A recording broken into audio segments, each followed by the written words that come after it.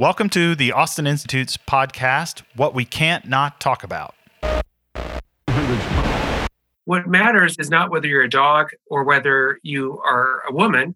What matters is, can you experience pain? And a dog can experience pain just as much as a man or a woman. So dogs and human beings, in a sense, are equal as animals that can experience pain. And that's all that matters. So that's like one of the arguments given on the other side for why all species should be treated equal.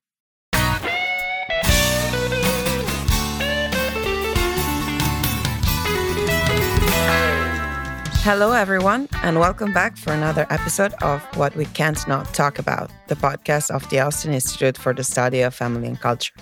Today with me is Professor Christopher Kaczor. Good morning, Professor. Good morning. It's a pleasure to have you here, so thank you for accepting our invitation. And I will just briefly introduce you to our audience. So Professor Christopher Kaczor is Professor of Philosophy at Loyola Marymount University. He graduated from the honors program at Boston College and earned a PhD from the University of Notre Dame. He's a Fulbright scholar and did postdoctoral work as a Federal Chancellor Fellow at the University of Cologne, German, so he actually speaks German. And then he was also a visiting fellow in the James Madison program at Princeton University. He was appointed a corresponding member of the Pontifical Academy for Life, a fellow of the Wharton Farrer Institute, a winner of a Templeton Grant. Professor Kaczor has written more than 100 scholarly articles. I don't know where he finds the time for that, and book chapters, and is award-winning author who wrote 15 books. And I will not name them all here, but we invited him precisely to talk about his last one, which is Disputes in Bioethics, Abortion, Euthanasia, and Other Controversies, published by Notre Dame Studies in Medical Ethics and Bioethics. And just by the title of this book, this is certainly a book that we can't not talk about. Professor Kaczor, let me start by asking you this. Do you think that these are really the things we can't not talk about? Well, I think the issues that I'm writing about in this book are actually quite important to talk about, in part because some of these at least are literally matters of life and death. And when we're going to make a decision that's so momentous, it seems to me at least that we should think carefully about that. And I think that in order to think carefully about something, we first need to talk about it with people, because it's by talking about things that we can clarify our own thoughts and hopefully grow and gain greater insight about the things that we're talking about. True, but I read your book, and I must admit, it's sort of a complex book. It's not a book that maybe not everyone can read, or am I wrong? Like, are these topics that everyone should read and know about, or are these topics that are reserved and are, for experts on the field? Well, the book was written, you might say, for other experts in the field. The book is basically taking on a number of contemporary issues and articles in bioethics. And so I'm trying to respond to other people in the field and to give a kind of professional critique. I do think the issues in general are issues of import and interest for really anyone. But yeah, I do think this book is aimed more at scholars. It's aimed at, it could be used in a college classroom, for example. But I would say I'd be surprised to find it in airports. That's very true. But at the same time, one of the main reasons to have you here is that we do believe that these issues are so important that we need to break them down and to offer simpler version for everyone, because these are issues that, as you said at the beginning, they are issues of life and death, and they touch on everyone's life and death, depending on what the choices or the policies in a particular state are on the issues that you touch upon. But to get to the issues that you touch upon, so I would say that the titles of your chapters, they all sound like titles for future podcasts episode that we could have here. But I would like to just, focus on some of them. And so for the lay public, there is we can start from the very beginning. And you have one of the chapters is speciesism a form of prejudice? So could you tell us and our public, what is speciesism? Sure. So everyone's heard of racism, right? That's where you say that my race is better than other races. And everyone's heard of sexism. That's when you say your sex is better than other sexes. And speciesism is the claim that my species, namely human, is better than other species. The idea behind speciesism is that we should not put humanity ahead of dogs or cats or other kinds of animals. And my view is that even though racism is wrong and sexism is wrong, that speciesism is in fact not wrong. That is to say, I believe that human beings are distinctive and special, and therefore that all human beings share an inherent dignity that gives them a higher value than dogs or cats or rodents or any other kind of animal. So the basic thing that I argue in the book is that all human beings should be treated with special respect. And I don't think that's true of dogs and cats and such. Yeah, which sounds obvious if we state it like that. But the reason you have a book which is also directed at experts, as we said at the beginning, is that sounds like that's not really obvious in the scholarship, among scholars right now. So can you tell us what is the argument made on the other side? Like, how is it even possible that what you're stating, which sounds obvious, is not obvious anymore? Yeah, so there's a few arguments made. So one of them would be that we can't move from is to ought. So the idea would be just because there is a biological difference, say between human beings and dogs, that biological difference is not enough to justify an ethical difference. So for instance, one of the most foremost advocates of this idea is Peter Singer from Princeton University. So he would say, look, what matters is not whether you're a dog or whether you are a woman. What matters is, can you experience pain?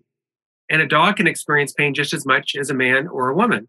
So dogs and human beings, in a sense, are equal as animals that can experience pain. And that's all that matters. So that's like one of the arguments given on the other side for why all species should be treated equal. And also, you mentioned dogs and cats, which might touch on people's pets and their sensitivity, but that would apply also to an ant or a fly, like whatever animal feels pain. There's no that's real right. reason. Yeah, it would apply to a rat or a worm or any creature, rat or wasp or whatever that could experience suffering would be equal in its basic value to, say, a human being on that view. Yeah, and we will let our audience think what they think about it. I would say that then you address other very relevant topic in the book. So you address abortion, you address assisted reproduction, and euthanasia. Which one, if I may ask, worries you the most? Well, which one worries me the most? I'm not sure I have a fixed view on that. I think, say, abortion and euthanasia both worry me very much, and for the same reason, that I think both of them involve the intentional killing of innocent human beings. And on my view, all human beings, including the very young, very old, the very strong, the very weak, all human beings deserve to be treated with a certain basic respect. This idea is often put forward as the idea of human rights, right? The idea of human rights is that every single human being deserves this kind of basic respect. And if you think about what we deserve most of all, it would be the right to live. That is to say, the duty of other people not to intentionally kill us. So I'm really concerned, about both those issues. And so there's certain things about abortion that concern me more, certain things about euthanasia that concern me more, but I'm not sure I'd be able to say, one is really trumps the other, as it were. You use the word right. So let me get to a question that I had for you, because one of the chapters of your book that I appreciated a lot, the title is, Do Children Have a Right to Be Loved? So first I would say, is it the case or not? And then I would ask you, possibly because I'm a lawyer, is the word right the best one to use? Yeah, so we should clarify kind of what is meant by a right. So the first distinction is between a moral right and a legal right. So, some things are morally right to do or morally wrong to do, but the law doesn't really deal with them. So for instance, I would say it would be morally wrong for me to be rude to my mother. But should that be a law? Should I get arrested if I call her names or something? Well, I would say no. I mean, it's rude and I shouldn't do it. I'd say it's morally wrong for me to do that, but I shouldn't be hauled away in cuffs. On the other hand, there's legal rights, and legal rights are having to do with what we may do without governmental interference. So think of, say, the legal right to free speech. What that means is that we should be able to have a conversation, and even if we criticize the president or the Congress or the mayor or whatever, we shouldn't be arrested simply for, say, criticizing the government. So we have a legal right to free speech. So when we talk about the right of a child to be loved, that could be understood in a legal sense or a moral sense. I would say that arguably it covers both. What I mean is, morally speaking, parents have a serious duty and responsibility to their own kids, at least when they're little. It's different if the kid's 30 or something. But when a child is little, 1, 2, 3, 4 years old, the child is totally vulnerable. The child is totally needy. And the parents have a very serious responsibility to provide what that child needs to flourish. And one of the things the child needs to flourish is love. In other words, if you just fed a child and never, picked the child up, never, spoke nicely to the child, just kind of threw food at the child or something, that child would actually die. So a failure to properly love a child is, legally speaking, child abuse. We have a serious obligation to provide for children, and failure to do that, legally speaking, is child abuse. So if I understand correctly, we also have a serious... Sorry, so if I understand correctly, it's more the word right as the other face of the duty of parents. That's right. Yeah. So the one way to think of it is rights and duties correspond with each other. If I claim a right to liberty, what that means is other people have a duty not to take away my freedom, right? If I claim a right to property, that means other people have the duty not to steal from me. Or if you claim a right to live, what that means is other people have a duty not to intentionally kill you. So rights and duties kind of go together. And in some cases, your right, say, is someone else's responsibility either not to do something to you, not to kill you, or in some cases, to provide something for you. So I would say that parents have a serious duty to provide for their vulnerable, young, immature children. And another way to put that would be children have a right that their parents provide them with the things they need to flourish. And I would say part of what a young child needs to flourish is to have love from their parents. In other words, if a parent merely gave them food and, did not provide them any love at all, that would be very seriously damaging to the child, I think. But you also say something very nice if we are listening to this, to what you're saying from the parents' perspective, you also have a chapter of your book where you describe how children contribute to the happiness of their own parents. So could you tell us more about that? Sure. So I think that children really do help their parents to flourish in a variety of ways. And I can talk about a number of different things, but I want to focus on Aristotle's understanding of friendship. So I would say in a good marriage, the spouses are friends with each other. And Aristotle at least thought that the best kind of friendship was a friendship of character, where both people had good moral character. Now, how do you gain a good moral character? Well, Aristotle thought that was through doing repeatedly acts that are good. So if you have children, what happens? Well, if you're a good father or a good mother, what you do is you help your kid. And you don't do this like once or twice, you do it every day. You feed the child, change the baby's diapers, make sure the child is warm enough. You do all these actions over and over and over and over again. And the more you do those good, kind, loving, patient actions, the more you build up in yourself a good, kind, loving character. And if both people are doing this, what they're doing is growing in virtue. And Aristotle at least thought that a friendship where both people were like that, both people had good character, they were loving, kind, generous, respectful people, that relationship is going to be better as a result of both of their characters getting better. So having kids doesn't guarantee that you grow in character, but having kids is, I would say, a very normal and very optimal way to have the opportunity, at least, to grow in character. Because almost everyone loves their own kids, and almost everyone, therefore, is prompted to do very many kind, loving, generous acts, and therefore transform themselves and hopefully their relationship into more kind and more loving and more generous relationship. Yeah, being the Austin Institute for the Study of Family and Culture and believing that the family is at the very basic unity of society, and without that, we cannot go anywhere. I would just say, that what you say is absolutely in tune with the mission of the Institute and the things we try to defend in scholarly research. Back to some of the more difficult parts, the controversial one. You've written extensively on abortion. And if I may, I would also recommend to our public not only this latest publication, but also your previous Abortion Rights, where you actually dialogue with a pro-choice scholar. Now, my question here would be, you have a dialogue in that book. Do you think that dialogue is possible in our daily lives? I do. I definitely do. I had a roommate in college that we roomed together for 2 different years. And then one year he was next door to me. And we had very different views about a lot of issues, including abortion. And so I got very accustomed to talking to people that disagree with me about this issue and other issues. And this person, my roommate, was a great guy. And he was the best man in my wedding, and I was the best man in his wedding. And we're still friends today.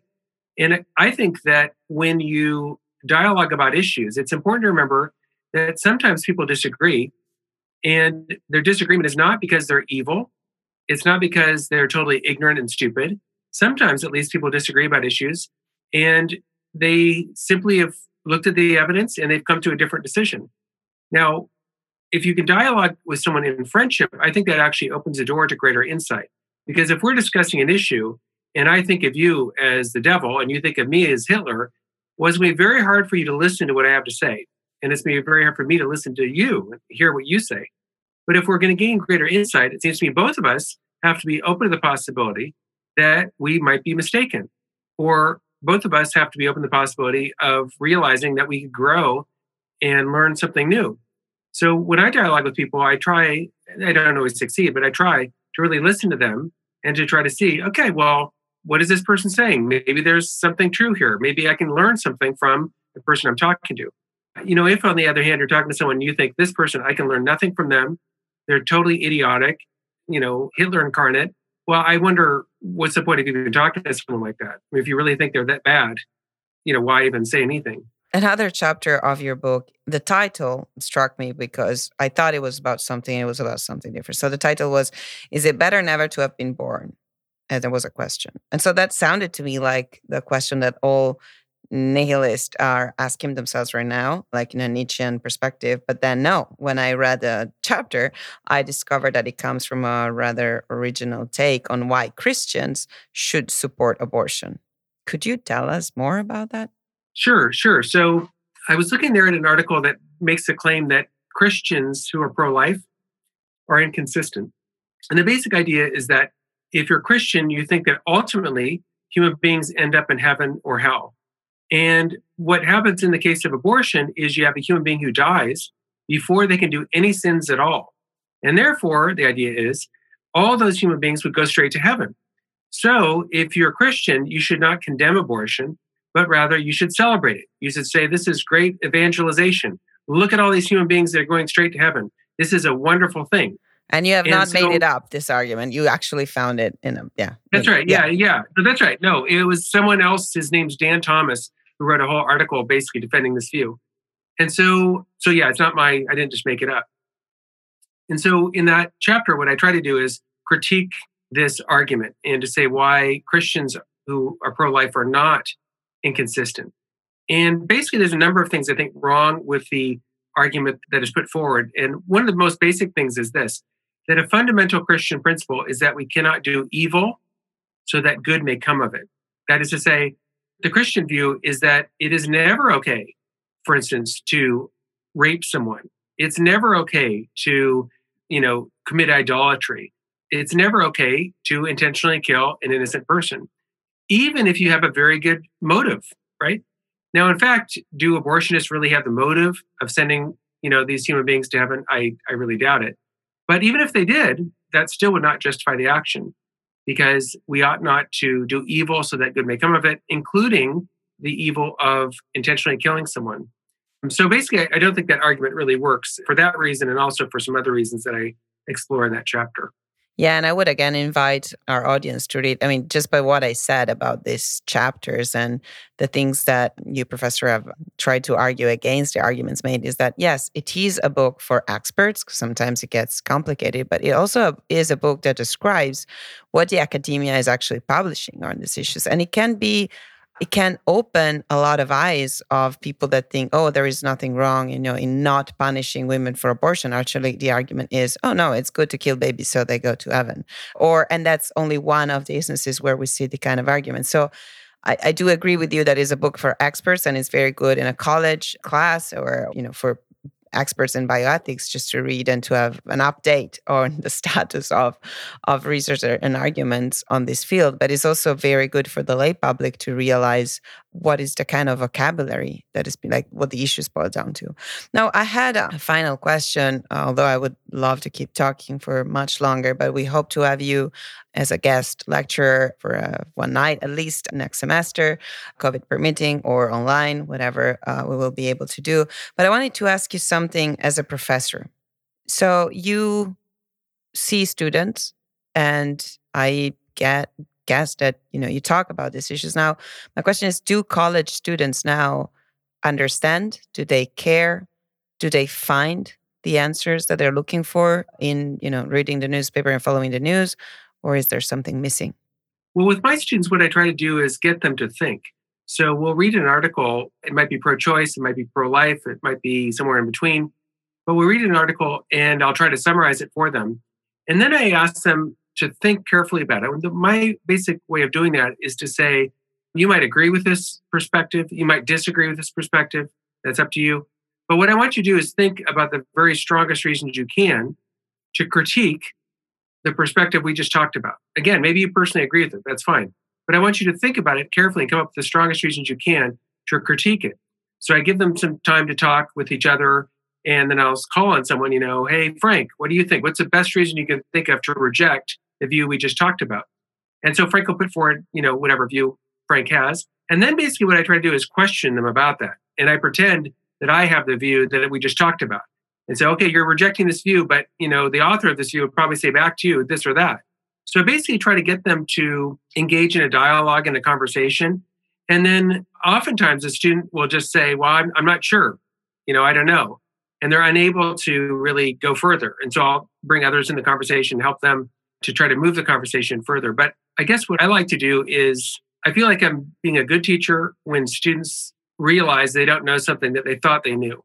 I'm right? sure. I'm sure that happens a lot of times. Yeah, and this is a very, very old way of teaching. It goes way back to Socrates.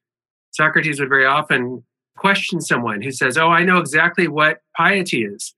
And Socrates would be like, "Great. Well, tell me, what do you think it is?" And then basically, as the conversation went on, eventually it becomes clear the person who's so confident really didn't know what they were talking about. And so, in a way, I try to do that in my own way with my students to help them to have a realization that things are more complicated maybe than they thought. Things are deeper than they thought. Maybe they still have to do some more reading and more thinking about these issues. And if I can do that, then I feel like I've done a good job that day as a professor. And as you said that, so as a suggestion for the public, again, is since you said, that dialogue is possible and listening is possible, do you think that we should have this same approach in our daily lives and asking people go with a Socratic methods, like what do you really mean by that? Give me a definition. Do you think that it's possible to do that in our daily lives? I think so. Yeah, I think so. I mean, partly it does depend on a kind of atmosphere that is conducive to that. So if you're at a political rally and you're holding a sign and somebody else is at a rally holding a sign, probably not much is going to happen in this context like that. But I think in the context where you can sit down with someone and have a cup of coffee and actually talk, and I think the question you raised right then is a great one. Well, what exactly do you mean by this? How do you define whatever it is they're talking about? Because sometimes I think people can seem to be talking about the same topic, but in fact, they're using terms in different ways and they're really talking past each other. So part of what I think philosophy can help do is to try to clarify and to define key terms so that then you can have a real conversation and a real discussion about things rather than just talking past each other. Do you have any suggestion for our public to things to read on how to follow, what is happening? What should they be looking at? Well, I like to read books, obviously, and you've mentioned some of my books already, but I like to also follow some things online. So I know I enjoy reading a lot the essays that I find on this website called Public Discourse. It has a lot of just different essays, and it comes out, if I remember correctly, every third day. It's like Monday, Wednesday, and Friday, I think. So that's something that if people haven't, been to that website or haven't heard of it, that might be something that'll be pretty interesting. The articles are relatively short, so it's not going to overwhelm you, and they're written, a more general level, not just for scholars. So anyway, that might be something that people might find useful. Thank you. Thank you very much. So I would say that and listen to the podcast of the Austin Institute. What about that? Well, of course. Did that work? Okay. Thank you, Professor. And thank you to our audience. And if you like this episode, please share it on social media and among your friends. And remember to subscribe to our newsletter and to the podcast. And if you want to donate, we're happy about that too. Thank you. Thank you.